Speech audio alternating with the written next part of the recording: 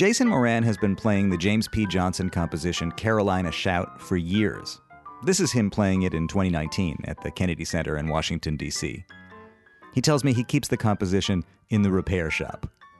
Welcome to The Third Story. I'm Leo Sidran. Jason Moran is so prolific and multifaceted that even just trying to summarize his career for the purposes of a podcast introduction is a challenge, never mind preparing for a conversation with him. He's a composer, conceptual artist, educator, and public intellectual with a critical disposition. Critical in the sense of challenging the status quo while still respecting the accomplishments of his mentors and those who came before him. But first and foremost, he's a piano player who straddles the avant-garde, the blues, classical music, stride piano, and hip-hop too. In other words, he's just an incredibly thoughtful person. Jason is interested in reframing and reassessing the relationship between music, history, and place. When we spoke back in June of 2020, he was in the midst of curating an exhibition at the Louis Armstrong House Museum. So I was particularly interested to talk to him at that time, in the midst of the first COVID spring, about how he was dealing with social distancing and isolation. Our conversation then is both a snapshot of a moment in time, the artist in isolation, and also a sweeping consideration of many of the larger themes in his work.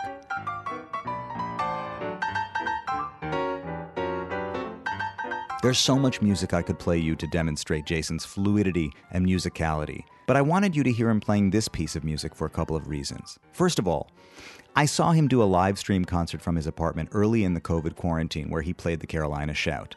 And before he played it, he explained that this was a piece of music that so many of the great piano players learned to play, including one of Jason's favorites, Fats Waller. In fact, Jason had a project several years ago in which he reframed the music of Fats Waller in a contemporary and personal way. Anyway, I know that he's been thinking about the Carolina Shout for a while now, and that he's even thinking about expanding it into a concert-length suite. So we started by talking about that, and then we launched. This is the second in a month of encore episodes of The Third Story that I'm putting up on WBGO Studios as a part of our new partnership. Every week this month, another great conversation from the archive will be available at wbgo.org/studios or in the feed if you subscribe on Apple Podcasts, Spotify, or wherever else you like to listen to your podcasts. And starting in June, I'll begin producing new episodes with WBGO Studios. So if you're just discovering the podcast, welcome. It's nice to have you. You can reach me at Third Story Pod on Twitter, Facebook, or Instagram, or visit third-story.com to see the full archive and send me a note. Here's me and Jason Moran talking it down back in 2020.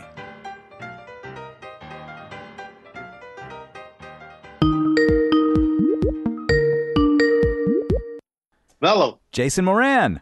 Nice to meet you. Yeah, you too. You too.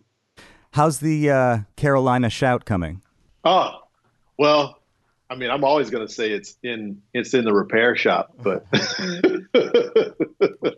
but in private, I feel like I've done some great things. In public, sometimes it's like getting on a roller coaster and you say, oh, I know it's going to turn here. I know it's going to turn there. And you get ready for it. And then sometimes in public, this shit just goes off the rails. You're like, what just happened?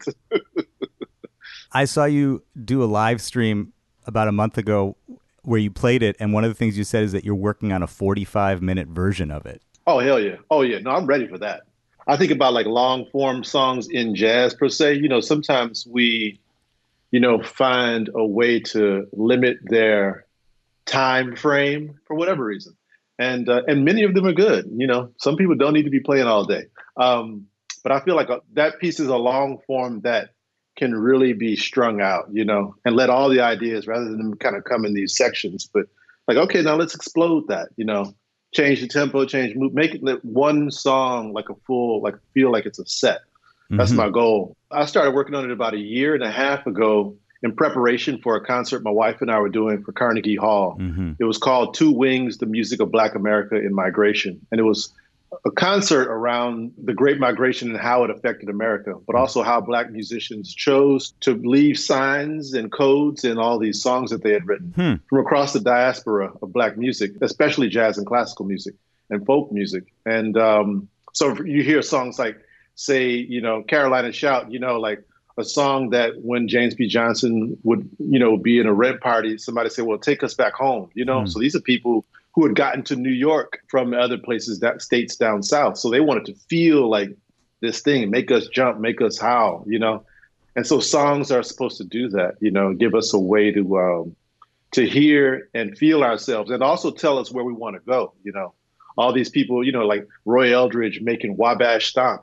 It's as much about Chicago and that street, but for people who are ready to get out, they know that they can go to Wabash Street, in Chicago and say, well, folks is going up there. So many millions of people are arriving in Chicago from the South that it's a place. It's not just how great that song is. It really is like saying, like, look, here's a place for us,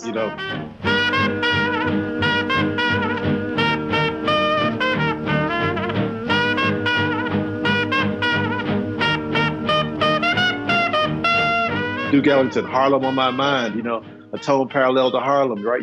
He's like, okay, these are neighborhoods, right? This is landscape, this is geography. And if we're in a state of trauma, for African Americans during that time and present day, we still are looking for where's the safe space. And sometimes people say it in the title, come here. When we scheduled this interview a week and a half ago, even at that point, I was really eager to talk to you. I thought this was a especially significant time to talk to you about how you're feeling in the world, because as the pandemic reshapes our relationship with the public space and with gathering in groups, you are in the midst of putting together an exhibition at the Louis Armstrong House Museum that will live there permanently and will hopefully be available for people to visit when this is, quote unquote, all over. Yeah. And in fact, I just wanted to get a sense from you about how you're thinking about putting together projects in the public space, because you have devoted so much of your career to thinking about how to reframe and reorient the work that you do in public spaces, like putting music together to be performed in museums, for example. But in the week since we put this conversation on the books, so much has changed in the country as people all over take to the streets to protest, some of it resulting in a lot of violence, and the country as a whole meditates on race relations. So I guess really what I want to know is, what are you thinking about right now? Well, I mean, Louis Armstrong, one, is a figure that deserves so much investigation because he lives through a time and also takes advantage of the technology that's around him. So he's documented in photographs. He has his own typewriter, writes his own letters. He records himself on the road with his reel-to-reel tape recorder, right? He does all these things of himself, and people also propose their own frame around him too, right? So he's often kind of like wedged into a corner, right? He finds his way through freedom out of it. He has conversations with his friends in private to kind of reconcile what he's feeling as a performer. And so when I always, the thing for I'm sure all, musicians who are conscious and want to play a music they might call jazz, you have to reckon with how the music was born. You have to reckon with how it dealt with the systems in place that kept it oppressed and the people oppressed. You have to reckon with the idea that musicians took the bandstand not only for their own sanity, but that it was a place that they could cut loose without fear of kind of getting, hit in the mouth or lynched.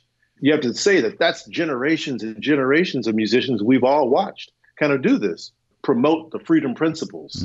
And so for me, it's not a coincidence that Ornette Coleman makes a record called Free Jazz in the 60s. That's not a coincidence. Like, that's a principle that people are continuing to strive for.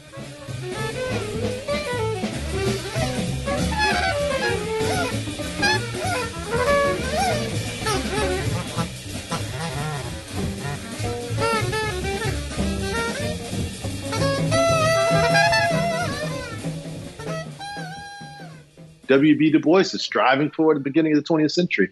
James Baldwin is striving for it 50 years later, right? So people are thinking about this. And the music ends up being the place where people can sift through the ideas, right?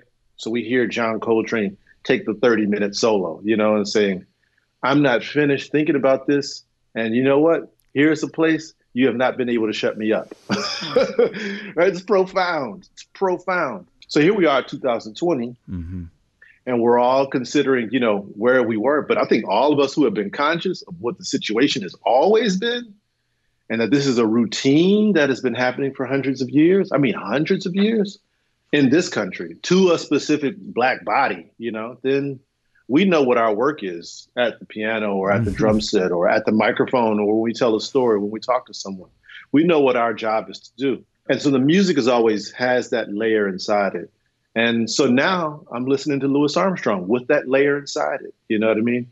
The record he makes at the very end of his life, with Oliver Nelson, and they're kind of like remixing those songs for a 70s era, the dawn of the 70s. And he's kind of making this more funky version of What a Wonderful World.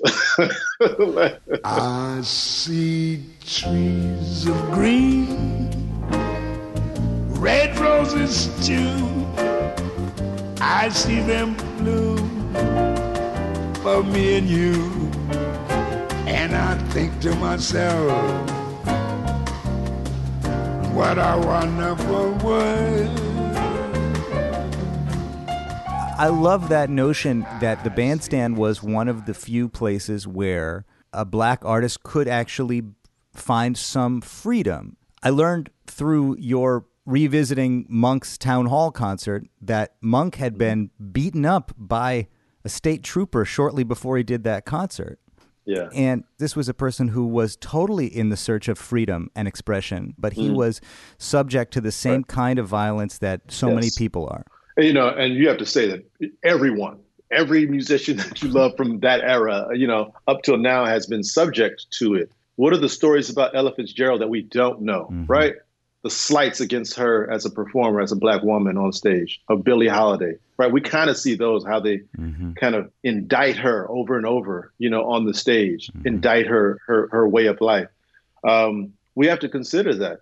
And those stories, look, people aren't walking around professing them all the time, but they find their ways into those songs, into the cracks of the song, and how they pull and yank on the song, By virtue, one of the freedom principles is you change the narrative of who's telling the story, right? So there's something so beautiful about when you have artists take the song of someone else, totally bring it into their world and just kind of like squeeze all the juice out of it.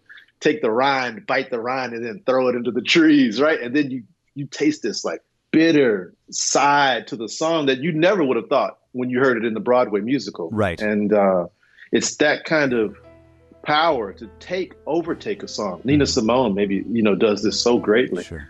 To overtake a song, that is also in our power. My favorite thing is John Coltrane yanking that song into his world, It's a power grab.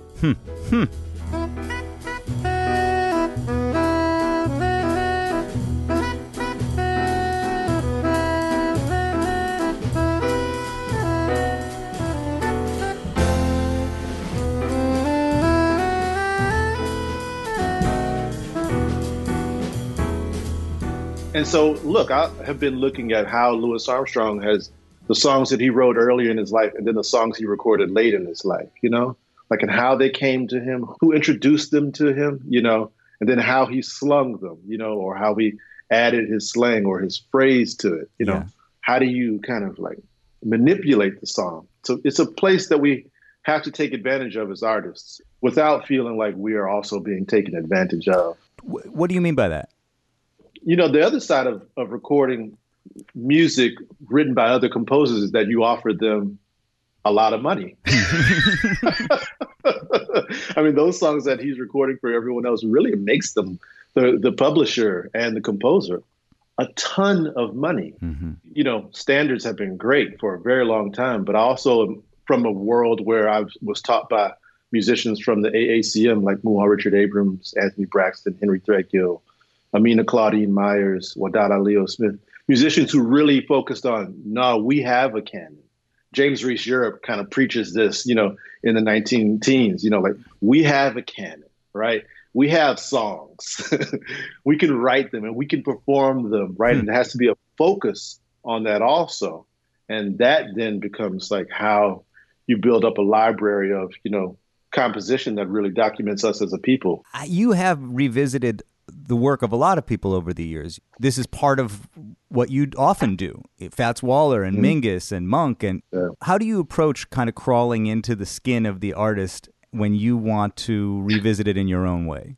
I mean, anytime you're tackling the music of someone else, you have to be humble.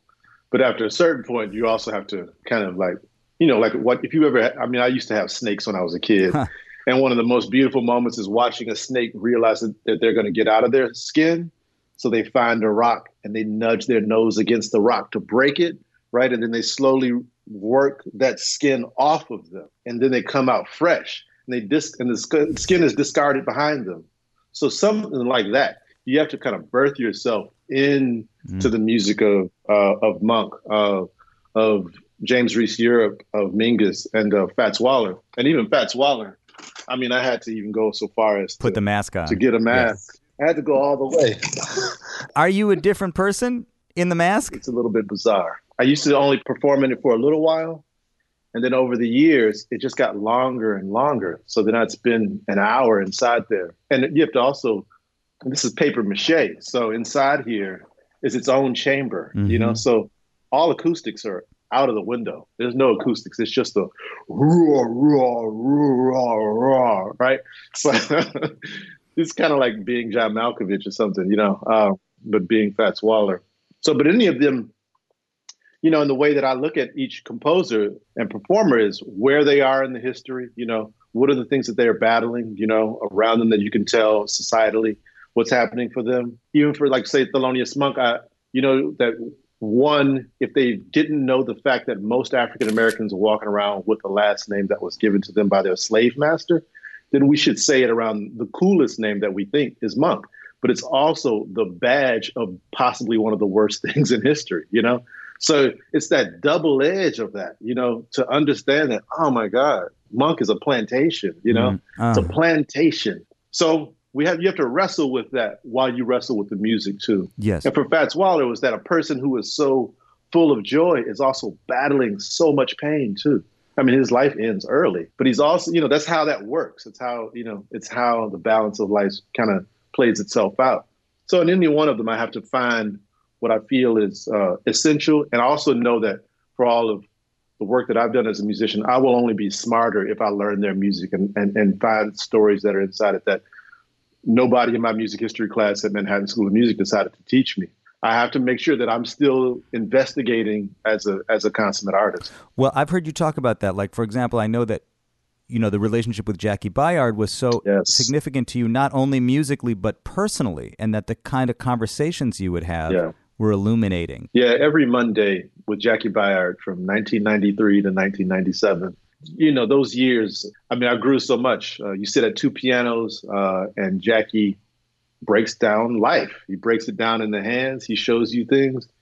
The lessons where I'd show up and I wouldn't necessarily want to play, then I'd just ask him questions about his life, about him being in the war, about him being in an interracial couple, his thoughts on integration as it was happening. His, what was it like with Eric Dolphy? You know what I mean? So Jackie became kind of like the prime example for me to also how to deal with history, because in his hands he could go free. He could deal with stride, and he was everybody. The piano players who knew him, they were like, Jackie's the one. Cecil Taylor. When I first met Cecil Taylor, I told him I was a student of Jackie Bayard. He said, Jackie Bayard. No one knows more about the piano than Jackie Bayard. I felt so proud, Yeah. Because I also remember in my lessons, Jackie talking about Cecil Taylor used to come see me play all the time, right? So there's something that people are like, so it tells you about kind of how the environment works. So for me to be with him, I mean, he was the reason I moved to New York, was to study with him. And I was coming from Houston, but I needed to be with a master like that. It was just something about how he was playing with Mingus's group that just seemed to embody it all, but in a very kind of, different, perspective.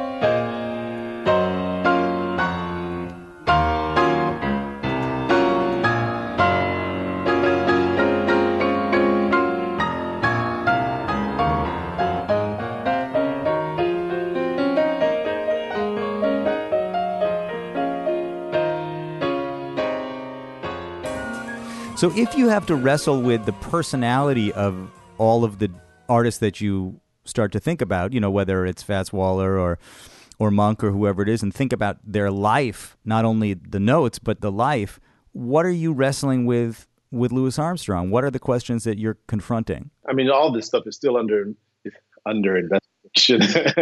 But, one part is around how his life begins. And I was looking at a photograph that Gordon Parks, great photographer, took of Louis Armstrong. And it's, it's kind of dark, but, and Louis is playing the trumpet and he's looking at the camera. And then behind him is kind of this gilded bronze. Can't really tell what it is, but it's like a framing device around Louis Armstrong. This kind of like dark royalty, because the image is kind of dark. It's very different than, like, say, the Life magazine cover, like where Louis is in this entirely white background, right? Looking up, meaning the camera is in a power position over him, right? Looking up at this camera and blowing up to it, So there's something about that. And I showed the image to my wife, Alicia, and she said, oh, there's something that he's connected to, that you should talk about, that you should find more about. And I understood that as, who are his ancestors? In the same way that I look at Thelonious Monk, like, well, who are his ancestors, right? Like, we should trace it back. And it's traceable now back to 1818 to his great-grandmother. It's traceable. And that we have to think about his origin story, not as simply as a person who pulled himself up by his bootstraps, but that he comes from a line of people, a line of people get to him, and then he flowers out. So that's like one of the first things. I'm just so excited. I mean, I talked to Robin Kelly, the historian, last week. Last Friday, we had this discussion. Yeah. and Robin Kelly said, oh, you have to think about it like this. And he sent me this research. And so there's so much more to continue to try to find, some of the answers to. I'm also kind of curious about the numbers around Louis Armstrong, like, okay, how many hits did he have, right? So how much money did he generate? Like when they say, like, oh, Louis Armstrong, 8 Grammy Awards, blah, blah, blah, like how they like to parry off the list of, in West End Blues, he played 782 notes. The kind of way I want to kind of mark the numbers in his life too. And then thirdly is, I think, his relationship with his wife, Lucille, and she really cements his legacy for me. I think the music is great, but she somehow, for New York City, gets the city involved to keep the house that he lived in, right? To maintain this archive, to start a foundation. These are the things of the future that here, 50 years after he has passed away, that we're here, like, looking through, listening to tapes, looking at his writings, looking at his photographs, looking at his collages he made for his tape cases. We can sit, we can touch it. Yeah. And literally in the music world, we spend our time making things that are invisible. But Louis wanted to leave a document.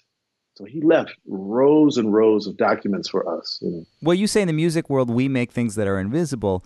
But for you, a relationship with the visual world seems to have been kind of baked into the development process. You seem to have been sort of familiar with the idea of visual arts. And even when I think about it, just the idea of art, not just playing music, but the idea that, music lives in the world of art, and art has a function in the world, in society. Definitely. And all of it's because of how I grew up in Houston, Texas with my parents. And they really were adamant to have a household that was surrounded with all kinds of art, from sculpture to instruments to pottery to paintings to catalogs about places we'd never really go to until, So here we were living in a kind of a Black middle class neighborhood, and my parents were really trying to also introducing the ideas to us that were global. When I moved out of Houston to New York, it was also that if I couldn't go hear music at night, then in the daytime you could go to museums, So you should see the migration series that Jacob Lawrence painted, these series of paintings that document this mass movement. Like there were just things that you're in New York, you go see them. Jazz is not working all day. It works at night. It works late. So in the daytime, I would really spend my time going to see work. And then getting on the road, I would spend my time on the road going to museums over and over again. And something would happen where I would hear and see jazz, whether it was in a film or whether it was in, in somebody's, how they thought about a painting, you would hear these responses to our music, but they weren't necessarily taught to us as students, or that we think of Duke Ellington as a multimedia performer. That's the way I put him. He had dance, he had costumes, he had backdrop, he had positioning of that stage, the design of all the music stands. I mean, it's all the way. And of course, that's an era. But if I look at it now and like write down the list, I mean, that's what I aim to be. So I'm, also thinking about people like Herbie Hancock, who, when I was growing up, it wasn't the Miles stuff or the 70s stuff. It was that he made Rocket and he had robots in it who were dressed up and who were kind of like breakdancing and taking the solo at the same time. So people who kind of like pull the ideas and mash them up all together, those seem to be the kinds of artists I'm attracted to, of all disciplines, not simply in jazz. You say this thing about how, jazz is up all night, but it's not working during the day. But one of the things that you have done is work to make it happen during the day by putting it in kind of institutional frameworks that do take place during the day. Yeah. And I wonder, what is it like to bring jazz, one way of saying it is into daylight? I mean, I don't want to be so bold and say, that statement that it doesn't work in the day. It's definitely working in the day. Yeah. It definitely is. But I think, the time part is big, right? So you go to Japan and you play a concert, their concerts at the Blue Note are like at 4:30 in the afternoon. Yeah. Like it's not like 9 and 11 or 11 and 1. So there's a thing about time that we have to think about. And, a series of concerts I did at the Whitney Museum recently in conjunction with the exhibition was called Jazz on a High Floor in the Afternoon. And it's a phrase. The Jazz on a High Floor was by a great artist named David Hammonds. And during a dinner we were having, he said, because he's around musicians all the time. Yeah. And Hammonds is a great artist. And he said, jazz should happen on a high floor in the afternoon, on a high floor and in the afternoon. Yeah. Actually, he said the whole phrase. Yeah. It's all David Hammonds' phrase. And it was just an opposite to like late at night and deep underground, thinking about my, Village Vanguard years or whatever. So there's a lot to that to help reframe it. And also it's a different audience that goes to see that music too. If we always consider that an artist must come to a jazz club, then I agree that they should feel what it is like in those spaces where we're cramped. Hopefully we'll get back to that, feeling of being close to one another and listening to music together. But I think there's something about kind of like just changing the grounding and the setting that is what theater is about too. And if you're in a museum, the museum goer is walking in to see something. They're here listening too. The person who's going to a club is going to listen. They're going to see stuff too, but the listening kind of takes is the muscle that's working the most. But in a museum, so how do we kind of like switch those ideas up all the time to see what happens? And the audience is very different and they're all valuable. And I think for us, we have to continue to find audiences that are valuable. I was really struck by the idea of recreating a stage like the Slug stage in a museum, because obviously you can stand in front of that set piece and perform and it can evoke something. But of course, it's not the same experience as walking into Slugs. No, it's not. And it is not. But it almost seems like an intentional point to make that, like, by putting it in a museum, it is not the thing. It is not. It's a representation of the thing. Yeah. And, a lot of the thoughts I had around the stages were somehow Black creative spaces and stages were not documented, overly documented, just period. And by the 70s at Slugs, like consumer photography is everywhere. Yeah. People have the cameras and somehow there just aren't a zillion images of this club. There are probably less than 100, maybe less than 50. It's very few. And so how does that become a trend? Because the same amount of images that we have of the Savoy Ballroom is almost how many images we have 50 years later about Slugs. Interesting. And as a person who also, we listen to records and what is the plug nickel, like we're listening to Miles in that room, playing and like, oh, we're listening to the music though. But yes, I think the exactly. other really important part is also what's the room. The room, the Vanguard feels a certain way. Well, yeah, but I think that speaks to this question of, okay, if the Vanguard is hallowed ground and it has a sound, it influences the music that happens there and it influences the way people feel when they're hearing it. It influences the way their bodies react to it. Does the music, can it have the same impact in a museum, or is that not the point? For me, it wasn't the point. The point was around, especially for the performers who came to the Whitney in New York, it was around the kind of like the intersection. So a performer who would never get a chance to play at the Savoy Ballroom, all of a sudden standing up there. They're not at the Savoy Ballroom, but they are now under this incredibly bizarre arch that was in the Savoy Ballroom that none of us really get a chance to perform in. So even it as a possible stage, then kind of like makes people have to think about where they are. And that's the thing. I think sometimes for us musicians, of course, we consider where we are. We do. We travel all around the world. We walk into clubs and concert halls and on festival stages outside, and we're like, where are we? Or why does it sound this way? Or can the sound get better or worse? We have those conversations. But I think in the museum, it was more like having people experiment with what that intersection could be. So inviting Archie Shepp, who played at Slugs, was like, okay, come on, Archie, will you do this? Will you fly from Paris so we can play some duo? Yeah, I'll do it. Or having Charles Lloyd do it when we did it at the Walker Art Center that originated this exhibition. Also think about clubs across the country as I go to places like Pittsburgh and Chicago, all the clubs there. What did Lincoln Gardens look like? There's only one image I've seen of Lincoln Gardens where Louis Armstrong was playing with King Oliver. So, you know what I mean? Like, what are these places that also become so important to the lore? Yes. You know? This whole idea of place and location and space, I think in the conversation around the music in recent years, I've been wondering about it, because you have people who are so interested in jazz who find it all over the world, in all kinds of different contexts, and they can study it in all these different ways. And I like this thing that you come to over and over again where you say, well, there's a lot that they don't teach you in school. There's a lot about playing the music that they're not going to teach you even in the greatest conservatory with the greatest teachers. You're not going to get it there. Right.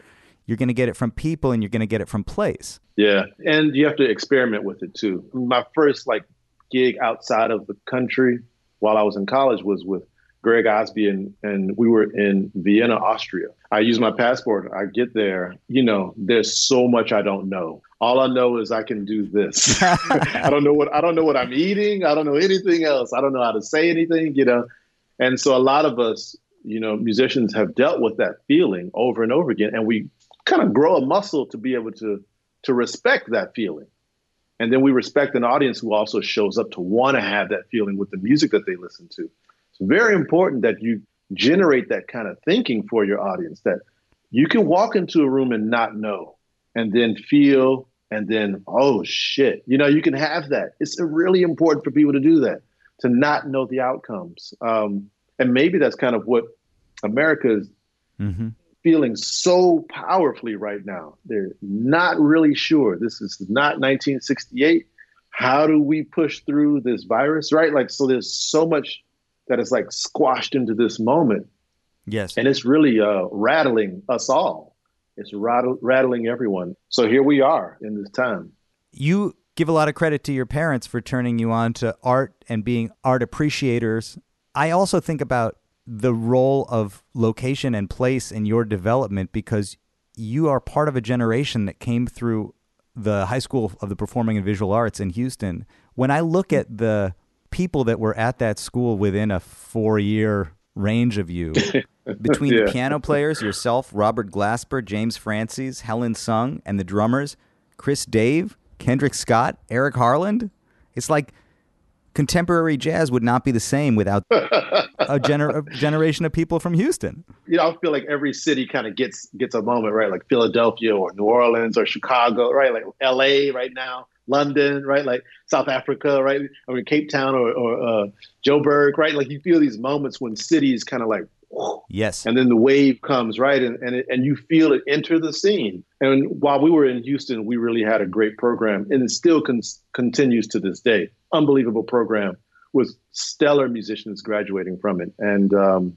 so to be in a school where your competition was at such a high level, just from people in your class, it was kind of really great. Our band director, Bob Morgan, put us into some shape. And by the time I got to New York, I really felt that, the musicians at Manhattan School of Music, I was like, you're okay.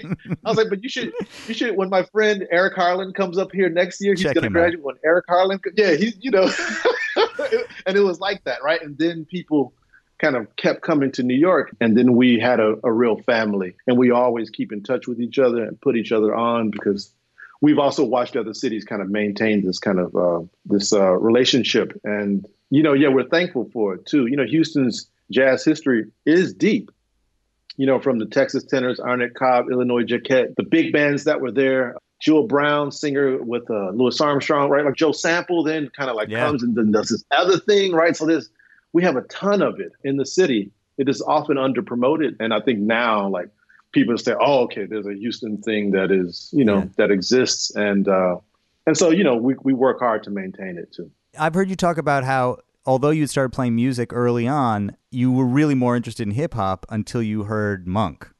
Yeah. What was it in Monk's playing, do you think?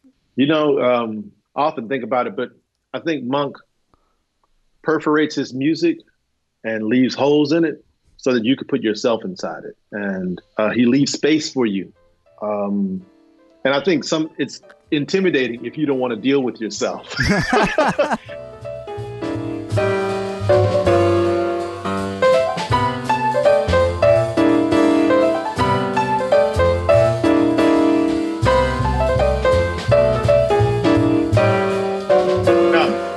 I didn't have any of that language when I was 13, 14, when I heard it for the first time. I felt more like what I was hearing was such a dedication to the downbeat in his left hand that I felt like that has the same kind of bounce as I hear in a KRS-One song.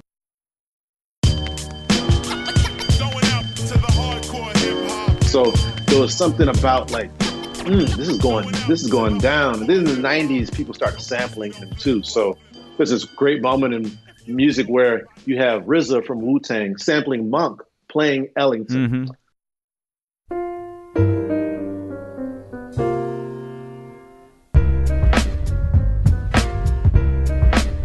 So that gives us, 70 years of distance of black music right in one sample. And that started to happen too, where since hip hop was also sampling so much music, it became a kind of, if you looked at the samples, it would be a playlist for the power of black music. And you'd hear these little segments, whether it was Ahmad Jamal, whether it was Art Blakey, Horace Silver, or Monk, and you'd hear them all kind of get repurposed. And that feeling that there was a kind of a sewing in of history without necessarily everybody even knowing it, but sewing in of a kind of integrity into these songs. That felt like, hip hop is important. It's important because it reflects on its previous music history models. You recognized the thread between Monk and Wu-Tang Clan and the connection between jazz and hip hop, which was something that was talked about a lot in the early days of hip hop. But I think maybe that link was ultimately overlooked for a time, and the music went in other directions, until eventually a new generation of musicians who were really raised up on both a diet of jazz and hip-hop emerged, and that's your generation. Yeah. I mean, it's my generation too, but you have been among those jazz musicians who really create connection between the two. Yeah, Robert Glasper, right behind me, he really dives into it as an important part of musical legacy.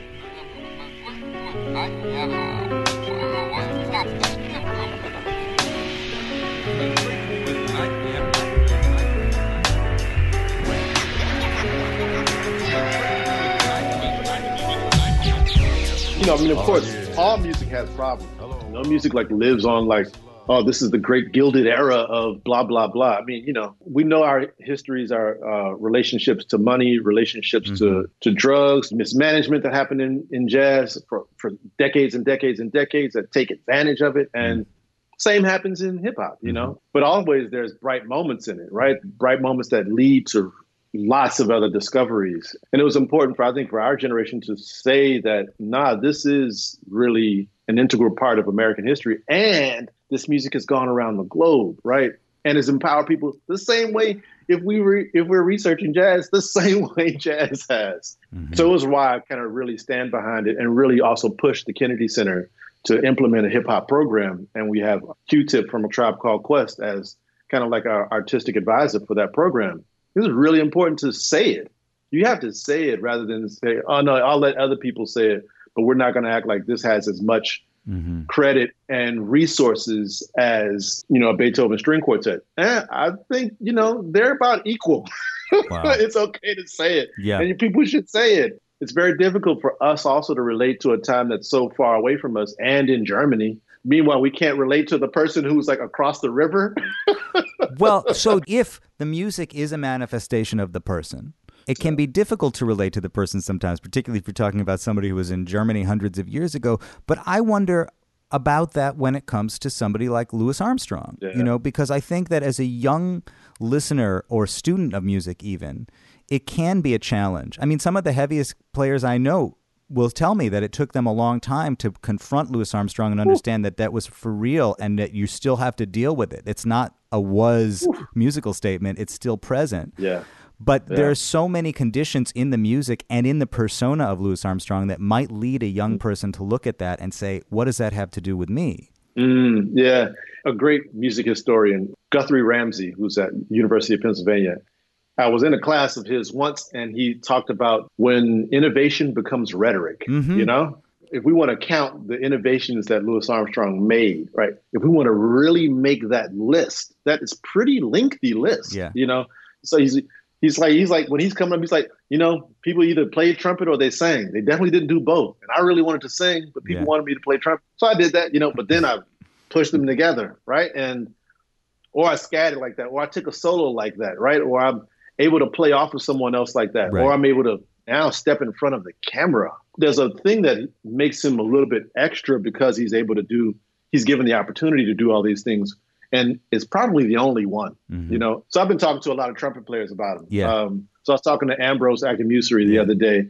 You know, every once in a while I'll come across a photo in the archive and I send it to him, you know? And he's like, wow, who knew that, you know, Ornette Coleman was at Louis Armstrong's birthday party in the studio, right? You know, like, and he was saying, you know, like it's rare to see a musician with this kind of many shots of him in casual mode.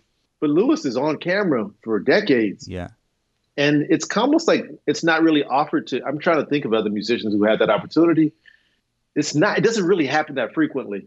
So he becomes the model, you know? Right, he becomes the model. But again, it's like if, you know, when you looked at Fats Waller, there was a part of the technique, the strategy, which was to say, I want to make this music in a way that will create the kind of physical reaction in contemporary people that people of his day would have had. I'm going to take it and apply it to rhythmically in a way that feels like it's from today, right? And I think that's a real interesting conceit to say, you have to understand this music wasn't just like music you put on for dinner. This was music that you basically you went out and wild out, No one to talk with, all by myself. No one to walk with, but I'm happy on the shelf. Ain't misbehaving, saving my love for you, for you, for you, for you. I know for certain you're the one I love. I'm through with flirting, it's just you I'm thinking of. Ain't misbehaving, I'm saving my love for you, for you, for you, for you, for you, for you, for you. There's one part of the pandemic where, and also having the assignment to work with Armstrong's life, that is also really healthy right now too, because you see a devotion to the kind of love he's looking for, and he really does try to shoot it out there into his audience. I mean, you know, early in some of his writings, he talks about, you know, you're not able, you know, in Storyville, you can't be black and then go hang out at the tables. He spends his entire career going out to the tables. Nah, I'm out here. I can live. I'm not going to get lynched. I'm out here, right? And he's trying to figure that out, like that distance from the stage to the table, you know? And that's heavy. For a lot of musicians now, we ain't really trying to deal with the table. Just I just want to play my music and I want to go away, you know? I heard you say this thing about Monk being beaten, and you said, that's me. That's me sitting in front of my apartment in Harlem and saying the wrong thing when a police officer walks up to me. Yeah, it's that you know, you put yourself on the line all the time, whether you intend to or not. And I think for an artist like Armstrong, he's very conscious of what's happening around him. Who doesn't see it? So even in his archive, there's a tape of the day that Martin Luther King is assassinated, and he's sitting in his room listening to the account over the radio, right? And in his library is, Amir Baraka's Blues People, is James Baldwin's If Beale Street Could Talk. I mean, so he's very thinking about his role in all this, right? When he speaks out about, the kids in Little Rock, he's trying to find his method, but then he's still the artist. It's like, I still have to kind of find these songs too. It's so he's kind of dealing with a lot. Yeah. And also he's aging too. He's also really saying this is going to be a lot of people's battle. And I've been fighting mine for a very long time. And so he's a remarkable musician. And then that love thing that he has with his wife. I mean, he's had 4 wives, but by the time he reaches Lucille, then he really kind of knows how to be a partner. Yeah. It's beautiful how their love is documented. I mean, in the tapes that they have of them, in a hotel room in Buenos Aires, talking to each other, trying to sound out words in Spanish. I mean, it's really their forefront. They're groundbreaking in a way that they probably can't even imagine, but they're really testing and touching new territory. Do you see part of what your work is to be a kind of advocacy? Oh, definitely. I mean, especially, I'm an advocate because, first of all, because I have to take over a position that Dr. Billy Taylor led at the Kennedy Center. So my passion for the music and for musicians and the stories they have to tell is first and foremost. And to be able to share people's visions on stage is really important for the health of the music, because people did the same thing for me. So I know that I have a duty to turn around and continue to leave the door wide open and let all kinds of air inside the room. Mm-hmm. So it's, even from that place right there, much like what you're doing here and what your father has done, I was just reading, somebody online was talking about the thankfulness they had for Ben Sidran's show. Wow. And I was like, I watched all those shows too. I watched all of them, you know what I mean? Wow. Because they were important to have somebody stand and talk with the artist and then present a set of music, right? Mm-hmm. And then talk again. It was really important that all of a sudden there was another dimension that was unfolded. And that was before, the way we kind of exist now. Yes. So, but it was kind of a foreshadowing of the kind of relevance that musicians had to their daily lives and to the music that they shared with people. And so it became a portal. Yeah. And so we have to continue to support these portals. You seem so interested in sociology and history and the way politics and culture interacts with the music. I almost wonder if that's because of your relationship with the music, or if the music is actually just a way for you to travel through all these other questions, if that makes any sense. Yeah, it does. And they're both running at the same time. If I had known that there was a thing called anthropology, maybe I would have, but I didn't. Yep. Meanwhile, I married a woman who was a composition and anthropology minor at Barnard. Huh. Right. So I met a feminist, a composer, and an anthropologist. So I kind of hit the, jackpot by meeting Alicia, because she also really brings that sensibility into line. But we both kind of come from teachers who really sewed that into us, too. And they didn't do it you must study the history of such and such. They didn't do it like that. They're living, they were embodiments of it. Yeah. So you saw how they related to history, that then said, okay, so that's how, if I want to have a kind of career that they have, I want to be like Jackie Bayard, right? My wife, she wants to be like Shirley Verrett, the great opera star. So, that's kind of what people do. And, but we also know that it's important to showcase it too. So we continue to try to find ways to really work alongside artists and writers and historians and filmmakers who do the kind of work that we think is important, because that becomes a community that people are impacted by. What is it like to be in that kind of an intense, collaborative, personal relationship? Not that many people have the opportunity to share that much of their life and work with one person. Yeah, relationships, one, are difficult. So everybody kind of can testify to that. But also, both of us have grown from our relationships with each other, that we have to test each other over and over. Look, believe me, it's exhausting. Believe me, she's sitting outside the door waiting until I get out of here so she can come get on the piano.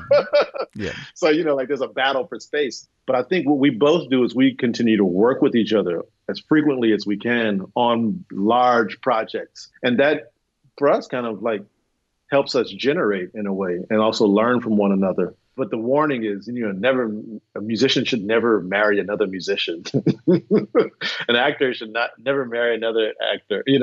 I don't know. I've also have great examples of love in my family to say if you fall in love with someone, then you kind of have to commit to that. And then I also think of Ossie Davis and Ruby Dee, like unbelievable, producers, actors, and activists. So for us, that's that's a great relationship. So we know that hopefully we survive it.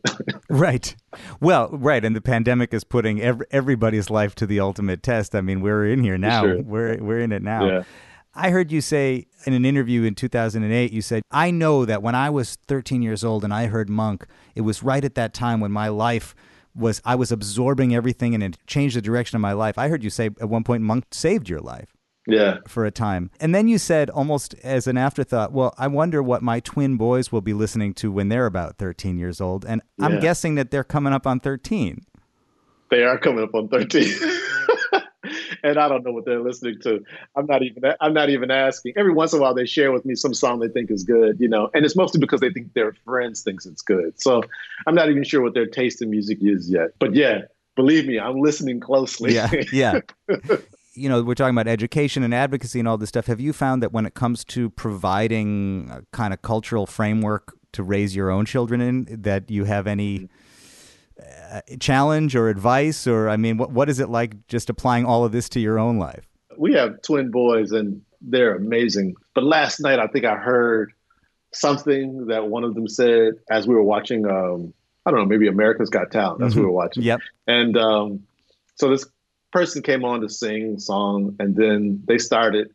And then my son, he just changed the channel. He's like, all those songs, they always sound like that. They always sound the same. I was like, my work is done. Yep. I was like, he nailed it. So I think because they have to listen to my wife and I make so much sound and they've had to kind of go to concerts over and over again and hear all kinds of music and see all kinds of dance performances in theater and whatever else, that, they're building up a taste, right? Like what is. And there's also a legacy that you pass down with what you allow into the house and to have space in the house. So look, can't wait until they have their own radio, want to listen to their own music, right? And they kind of sequester themselves because I give space to that. My parents did for me too. But my parents also, when I was like around that same age and was into a lot of skateboarding, I listened to a band called Suicidal Tendencies. Yeah, sure. Suicidal Tendencies is a great band, really great band.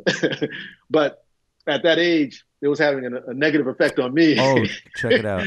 And so my parents, they saw, like, why are you drawing these kinds of symbols? And, they just took the record away. Yeah. And so that was also a big moment for me to learn, which was you also as a parent have to be still also listening to it. And when you're looking for how does it kind of like affect, it really affected me. But I was also helpful that they took the record away. It's good to have records that are banned. What are you talking about with your boys in terms of what's happening out on the street right now? Or how are you seeing it in terms of what young black men would be experiencing? Every parent has their own things that they have to discuss about how they grew up, the pressures they felt. For black children, it's a conversation that happens weekly. It has happened ever since the beginning. And even recently, there were just a few shootings and murders on our block at the beginning of this year that sparked a conversation in our building, in our neighborhood. And some people thought that bringing in more police would help. And I was like, this is the opposite. It's the opposite. It doesn't help anything.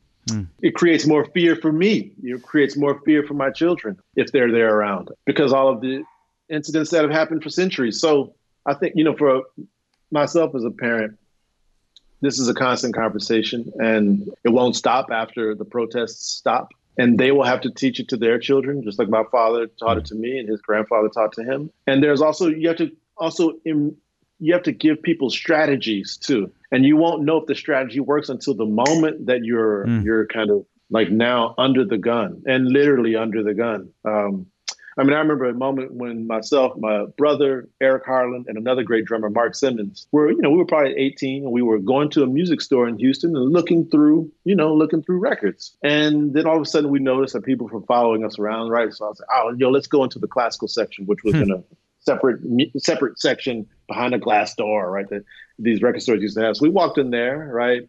We looked at some records and then we came back out. And when we came back out, there were 4 police officers in in the store. And they put us all up against the wall and they held guns to us. And then after they searched us, one of my friends, Mark, he started to pull his hands down. Then they handcuffed him and threw him on the floor. Right. So here's this moment, the fuck, you know, like we're kids. And somehow the manager came over and said, oh, you know, it's, you know, okay, they don't have anything, then it's okay. But that thing is happening. It's happening right now. It's happening right now somewhere in the city, in any city across the country and around the world. And as a traveling musician, there's another code that we have to have about being out on the road, being out late, playing in clubs, talking to people. That is always a layer in how we work. And it's exhausting, but some of us have grown accustomed to the kind of tension that is prevalent in America and around the globe. And we try to find strategies to move through it. And we look to people, you know, like Armstrong or Ellington or Sarah Vaughan, you know, or Billie Holiday.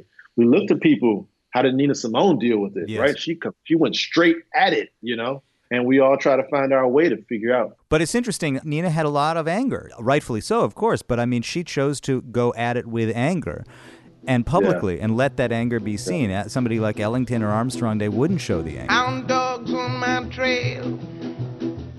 School children sitting in jail. Black cat crossed my path. I think every day's gonna be my last. Lord have mercy on the land of mine. We all gonna get it in due time. I don't belong here. I don't belong there. I've even stopped believing in prayer. Yeah, and what they each wanted to say was that there also were other emotions besides that, right? So the anger would then create this thing, right? So he's like, in a tone parallel to Harlem, I have to paint my people also, right? So that's what artists are doing. Norman Lewis, an abstract artist, is not simply going to give you the face with the tears and the blood, but he's going to abstract it in a way. So there are these ways that you have to look at the strategies and you have to decode them too, if you're looking back in history. And the ones that work for you, then you have to say as an artist, then I have to stand by that. Yeah. And so it's an ongoing, you know, for all of us parents, it's ongoing. And we all are trying to build a better society for our children, one that we weren't able to necessarily experience. But we do have to give them tools from previous generations that say, okay, so in hindsight, now we can see that this worked. Maybe this needs a little bit of tweaking, you know, and then the generation will figure out what to do. You know, there is a very intense feeling right now in the country that maybe this is an inflection point or we're confronting something. But on the other hand, what I'm hearing you say is this has been confronted for hundreds of years. It will continue to be confronted. It will have to be. And many of the confrontations won't be public, and that you will be in some boardroom or some elevator or some, you know, locker room. And you will have to confront it there. Because for me, that's the other work that is really, really important. There have been many times where people have sat by in these other kind of private, more intimate settings and let stuff go, you know, go crazy. And then it goes out into the world. And then we get these reactions, this evidence. And so that's maybe what people are hopefully waking up to. And I hope it's not like a Sunday sermon where someone hears that sermon on Sunday and they feel good that day. And then on Monday, they're like, yeah, fuck that. Yeah. You know what I mean? Like they go back to their old ways. The country has a way of doing that. And, you know, if any of us who've been looking at it understand that it does, it has a way to forget. It wants to promote that forgetting, you know, but in our music, we know that it's on record. Yes. You know, and that, you know, it's on record. And so the protests are on record. People cannot turn away from it. And so people have to confront themselves in it, you know, as a part of it, too. To some extent, maybe that speaks to your ability in the music and your love in the music of bringing together, you know, the avant-garde and mainstream in the same breath. Yeah, you know, these markers that we put between communities. Really unhealthy. And I got to New York in the early 90s, and you could hear those, you could hear sense in the conversations like, yeah, we don't really fuck with them and they don't really fuck with us. You know, like you heard that. It was really unhealthy, really lame, you know. And I also didn't think those people weren't producing the best music either. So for me, the evidence was like, well, you know, also. I think it still goes on. I mean, I think it still definitely happens. Definitely. And, you know, and then when I talk to people, musicians who you might think like are very like all the way over here, there's so much gratitude and appreciation for how they learned something, you know that this thing is false, that kind of like this construction of these kind of schools that don't get along with each other. because we all know that the music is bigger than that, and it will take us getting over it to make something that's better, more fluid, more hopefully more real. You know, a lot of times in jazz, people talk about truth. I want to tell the truth, and you know, I'm also like, well, sometimes it's okay to lie. I'm sorry, because I definitely can't believe everybody's telling the truth. You know, it doesn't sound like it. What does it mean to tell the truth? It's hard to say because I don't all the time. I wouldn't be the best judge of it. Right. For me, passion kind of maybe a more applicable word to how I roll through music. Yeah. I have passion, even passion for the lie. The lie is sometimes like how you might play behind a solo that's like boring. All right. So you're just kind of like, I'm just there. I'm not into this. Right. And if we're going to play for the honest truth part, you know, that you can hear some bands do. And when you hear it, it's like overwhelming. You know, the feeling when you hear a band that's like, no, we are invested in what we're saying right now. Yes. That feels totally different. Yes. Totally different. And that's not a thing I can kind of quantify in words, but the feeling is there. So I know that when that moment happens, then I've hit something that's powerful. I think maybe part of the teaching of playing jazz is how much is unspeakable. For all the talking that we're doing, what you're saying is I don't have words to explain how that happens, or I couldn't say to the guys in the band, okay, today we're going to do that thing, okay? We're going to do that. You can't do it that way. It doesn't work that way. Yeah. When I was doing this Monk research, there's a moment where he's in a conversation with his arranger, Hall Overton. Yeah. And they were having these discussions I think it was at MoMA. And Hall Overton asks him Monk something, and Monk says, well, rather than say it, can't I just play it? And I was like, which is so deep because he knew what he wanted so specifically. I mean, he definitely knew what he wanted. I think in that moment in front of the audience, he was like, eh. Well, no, but even if he knew what he wanted, he might not have, you know, had the language to say it, but he knew how to hear it. You know, maybe if that was the thing that I was remarking about with hearing Louis Armstrong and his wife in a hotel room in Buenos Aires, looking at letters and trying to pronounce these words in Spanish. I mean, for me, that's powerful because it shows, you know, this new territory that they're kind of like confronting in private with each other, right?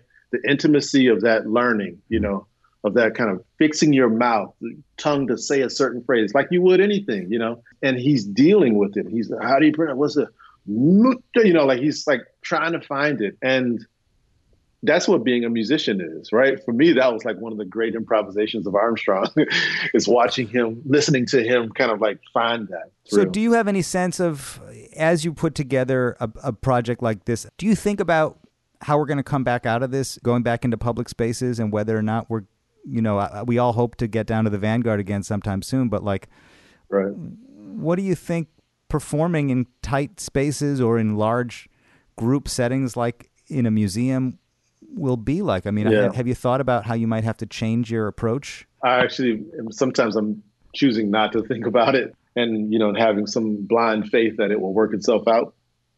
I mean, of course, I miss already the feeling of, I think my body misses it. My body misses the muscles that have to work to play a full set of solo piano, 90 minutes, you know what I mean? My body misses that. It misses the activity of walking to and from a hotel room, you know what I mean? Like it misses that kind of interaction with people. And I think when we come out, we do have to be more mindful about how we travel the music. You know, there was a lot of very flippant travel that musicians used to do just to, you know, to do another gig. And, I was a part of that. And I have to be, just personally, I have to be more conscious about what I'm signing myself up to do and really what it takes. Because as we're seeing, there was a lot that we were all putting ourselves under stress for, whether we felt it or not. I don't know. I mean, at the Kennedy Center, we don't know what to do, right? So the Village Vanguard doesn't know what to do. The NBA players, they don't know what to do. So the one thing that I have faith in is that we're all kind of as this community of people who invite audiences, and which is wide community, that we'll all have to kind of brainstorm to figure out a new way. But I have faith that it'll return. Have you gotten together in small groups independently and played with anybody? No. So when's the last time you played with a drummer? Oh my God. Actually, you know what I'm thankful to say? My last concert was with Eric Harland. It was, and we played the music to Ava DuVernay's documentary that I scored called The 13th. And it was at the beginning of the pandemic in early March at the Kennedy Center in the concert hall. So the last concert I did was on the largest stage at the concert hall around a subject that we are all talking about right now. Yes. And Ava was there in a Q&A with Michelle Norris from NPR. It was a powerful, powerful night. So that was the last time I played with the drummer, playing the music for the film. I'm thankful for that. If that's my last experience, it'll look good. It'll look good on paper. The 13th Amendment loophole was immediately exploited. After the Civil War, African Americans were arrested in mass. It was our nation's first prison boom. You have worked on some of the seminal contemporary projects that explore questions of race in America recently, whether it was working with Ava DuVernay or putting music to the work of Ta-Nehisi Coates. This has been a part of your thinking and of your output for a long time. Now, here we are in a moment in America when the world is really thinking about and talking about race in the country and considering that this might be some kind of a reckoning. But in fact, it's been informing your work for a long time. It has been with me, and it has been in the work that I've been doing forever. Even if you didn't know it, it was always there. But working with storytellers like those two, who are, really in peak territory and also peak bandwidth, they really hit a lot of souls with their work. That it's important to also have the sound that can attach itself to it too. And we need those songs. And I felt like I had just good examples of people around me, whether they were famous or not, who were kind of a part of sewing together this fabric of resistance. And so that we had a shawl to pass to one another, to cloak each other in, to hide behind, or to hold up in, as a protest moment, that we needed to be making work like that. And like I said, it will continue, and it will have to continue for us to get to a place where the country is no longer acting immature, Do you think that Black jazz musicians have a different responsibility to the way they approach their careers or the way they communicate than white or other jazz musicians of other races or other countries? I couldn't answer that question, but I would say that responsibility might be the wrong term, because every person has a responsibility. Now, whether or not you're detracting from the future of the work by eliminating its history, that's one that I think a lot of musicians are wrestling with, how they promote kind of a white supremacy within jazz, right? And that comes up if we think about how songs are recorded. It's kind of why I'm talking about like who was really writing these songs that musicians are recording over and over and over and over again. Like which model are we promoting over another, right? So I love Gershwin too. I love Kurt Weill. I love Cole Porter, right? Somehow they got sewed up really neatly and cleverly, but I have to interrogate that too. I can't take it for just as a method for me to learn how to play standards. That code kind of gets kneaded into the dough in a way where you might not taste it, but it lives there. And I think it's everyone's responsibility to figure that out. That's a deep investigation. And I have to be honest with you, it is not one that I have made. I mean, I have made certain assumptions about the repertoire, and some of it has been that there was a beautiful interaction that took place between, as you say, these vehicles that were ready to be squeezed. There was something about them that just served the music that was developing. But I don't question that it should be interrogated. Oh, yeah. There's money attached to it. Anywhere there's money, that's trouble, right? Like, there's a lot of money. Those records were popular, right? I think the power model happens when Charlie Parker says, no, I'm just going to take the changes. I'm going to take the changes and put my own melody on it, right? That's power move, right? So we know, I mean, he recorded some standards records too, but we really know a lot of his songs based on those changes. Well, sure. And, that is some power shit. Changes don't belong to anybody. And yet they were attached to these melodies, though they did serve the melodies. The changes did have a function. And then in those songs, right, like we like say, like in the same way that people would say, oh, you can't sample over this amount of the song or whatever, right, before you have to pay. Yeah. Right. So little of the song was the actual melody, and much of it was the improvisation. Like if we did that, like what's that number, right? What's the number of melody to improvisation? What's that percentage, I mean, of course, we all know that the melody influences everything. Look, I'm a big believer in the melody. I'm a melody supporter till I die. But I also know that also what we are banking on is the intellect of these musicians to really create and create and create, yet somehow take all that they're creating it and shovel it back into their pot. That's tricky. That's real tricky. Look, I don't know anything else except that's the passion I have for kind of like wanting to know these things, to follow my nose into like, oh, let's understand a little bit more about that rather than take it at face value. My sort of cynical response in today's world is, fortunately there's no money in jazz anymore, so nobody's going to get rich on it, But even that's not totally true. I mean, there's still plenty of opportunity for exploitation and for misuse and all that stuff, Yeah, now it shows up in, how streaming services work, right? So, those are the battles that artists are having to really be conscious of. It's like, do I side with that side who says that my music can be available to people, yet I will never get anything, but it costs me a lot to make it, right? So, so now it lives there, right? And it's not just us. And so there's a community of musicians trying to figure that out too. We all need some kind of legislation for artists of the country to find a way just to be able to, we shouldn't have to depend on pain to produce, right? That's my shit. Like, we should not have to depend on that. I don't even know what kind of work I'd be making if I didn't have to always confront the pain. But where usually I'm put in check is when I go hear folk music, whether it's from Indonesia, Japan, Australia, South Africa. When you hear just the songs of the tribe, just those set of songs sung that way with those instruments for that community in that environment, it hits me like a ton of bricks. Yes. Like, I have to really think about what I'm doing. And it's a reckoning moment. And so I have thoughts that like the folk musician is making the work for the community and they are in touch with them every day, I think talking about folk musician or folk music in terms of the history of jazz can sound in some ways demeaning or something. I mean, but I often have felt like I'm a musician. I play music a lot with my father, who's a piano player, and I often have felt like I feel like a folk musician. I feel like the version of the music that we play is a kind of folk music. That's true. I used to not understand the phrase that jazz is America's classical music. Right.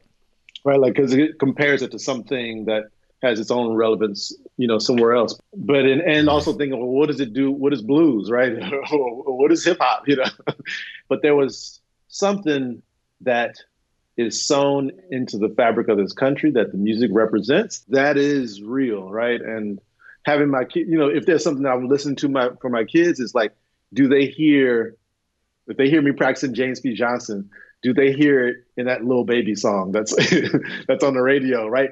Do they hear the way those things connect or do they not, right? And I'm not going to ask them. I'm just going to let those sounds live in the same house. Yeah.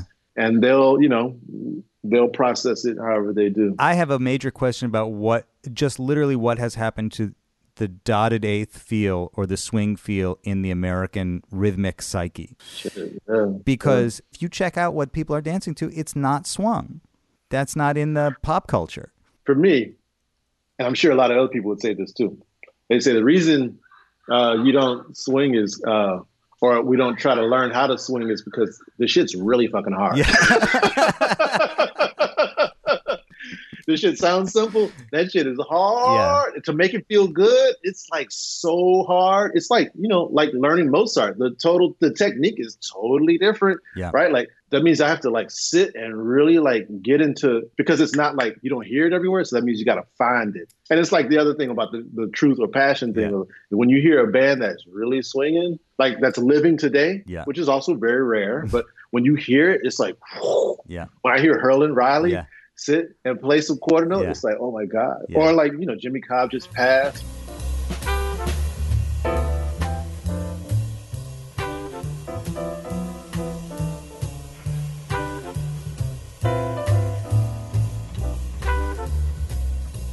That feeling, I mean, he's an architect of it. Yes. It excites you in a way that I think sometimes, it would come up when I play these Thelonious Monk concerts, right? It was like, okay, I'm going to spend a whole night up in here, right? Yep. Up in some medium tempo. And the high I would get from playing that music, of course we move it all around and stuff, but still focusing on that, it felt so great. But yeah, it's difficult to do, so it's difficult to teach. What knocked me out was how hard Monk's tap dancing was swinging. When you played to that thing of him just stomping, did you loop it? I looped it, yeah. It was so swinging. It was really like it was in his body. It's in his body.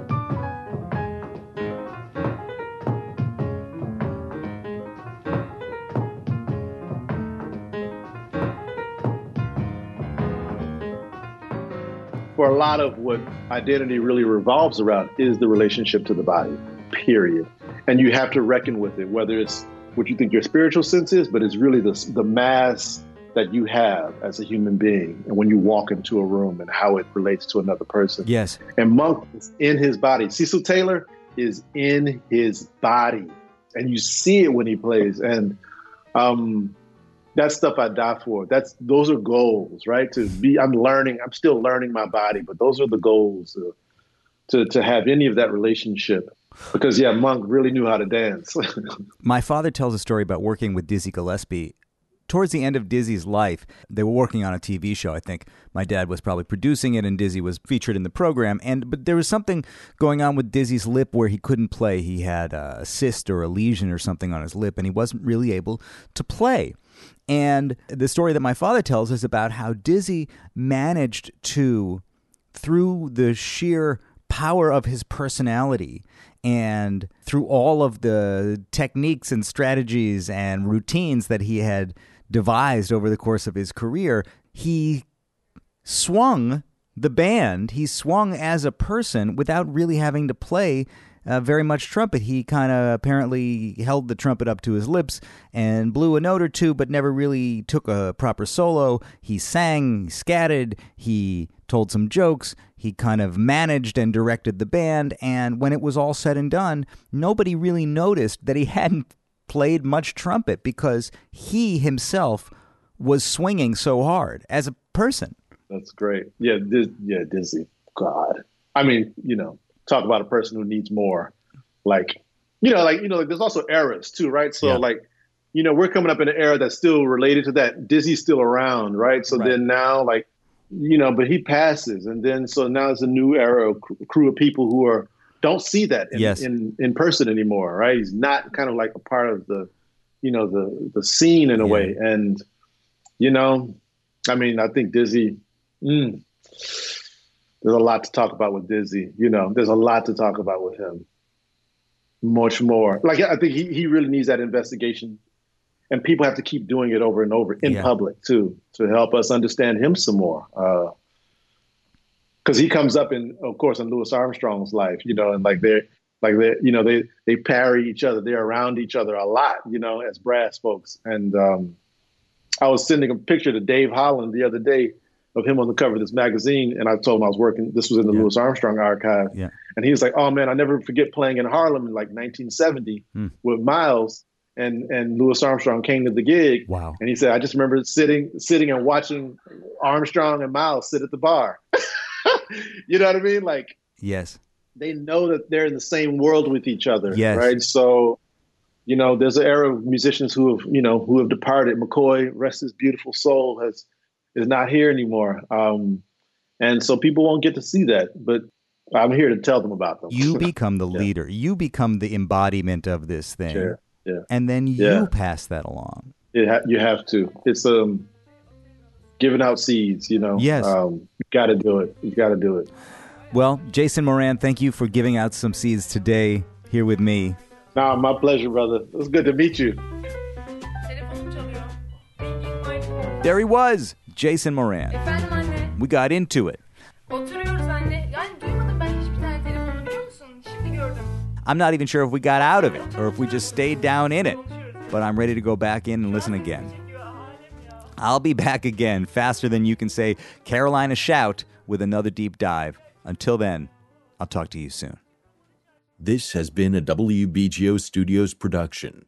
To learn more about WBGO Studios' award-winning podcasts, special concerts, live streams, and more, visit wbgo.org/studios.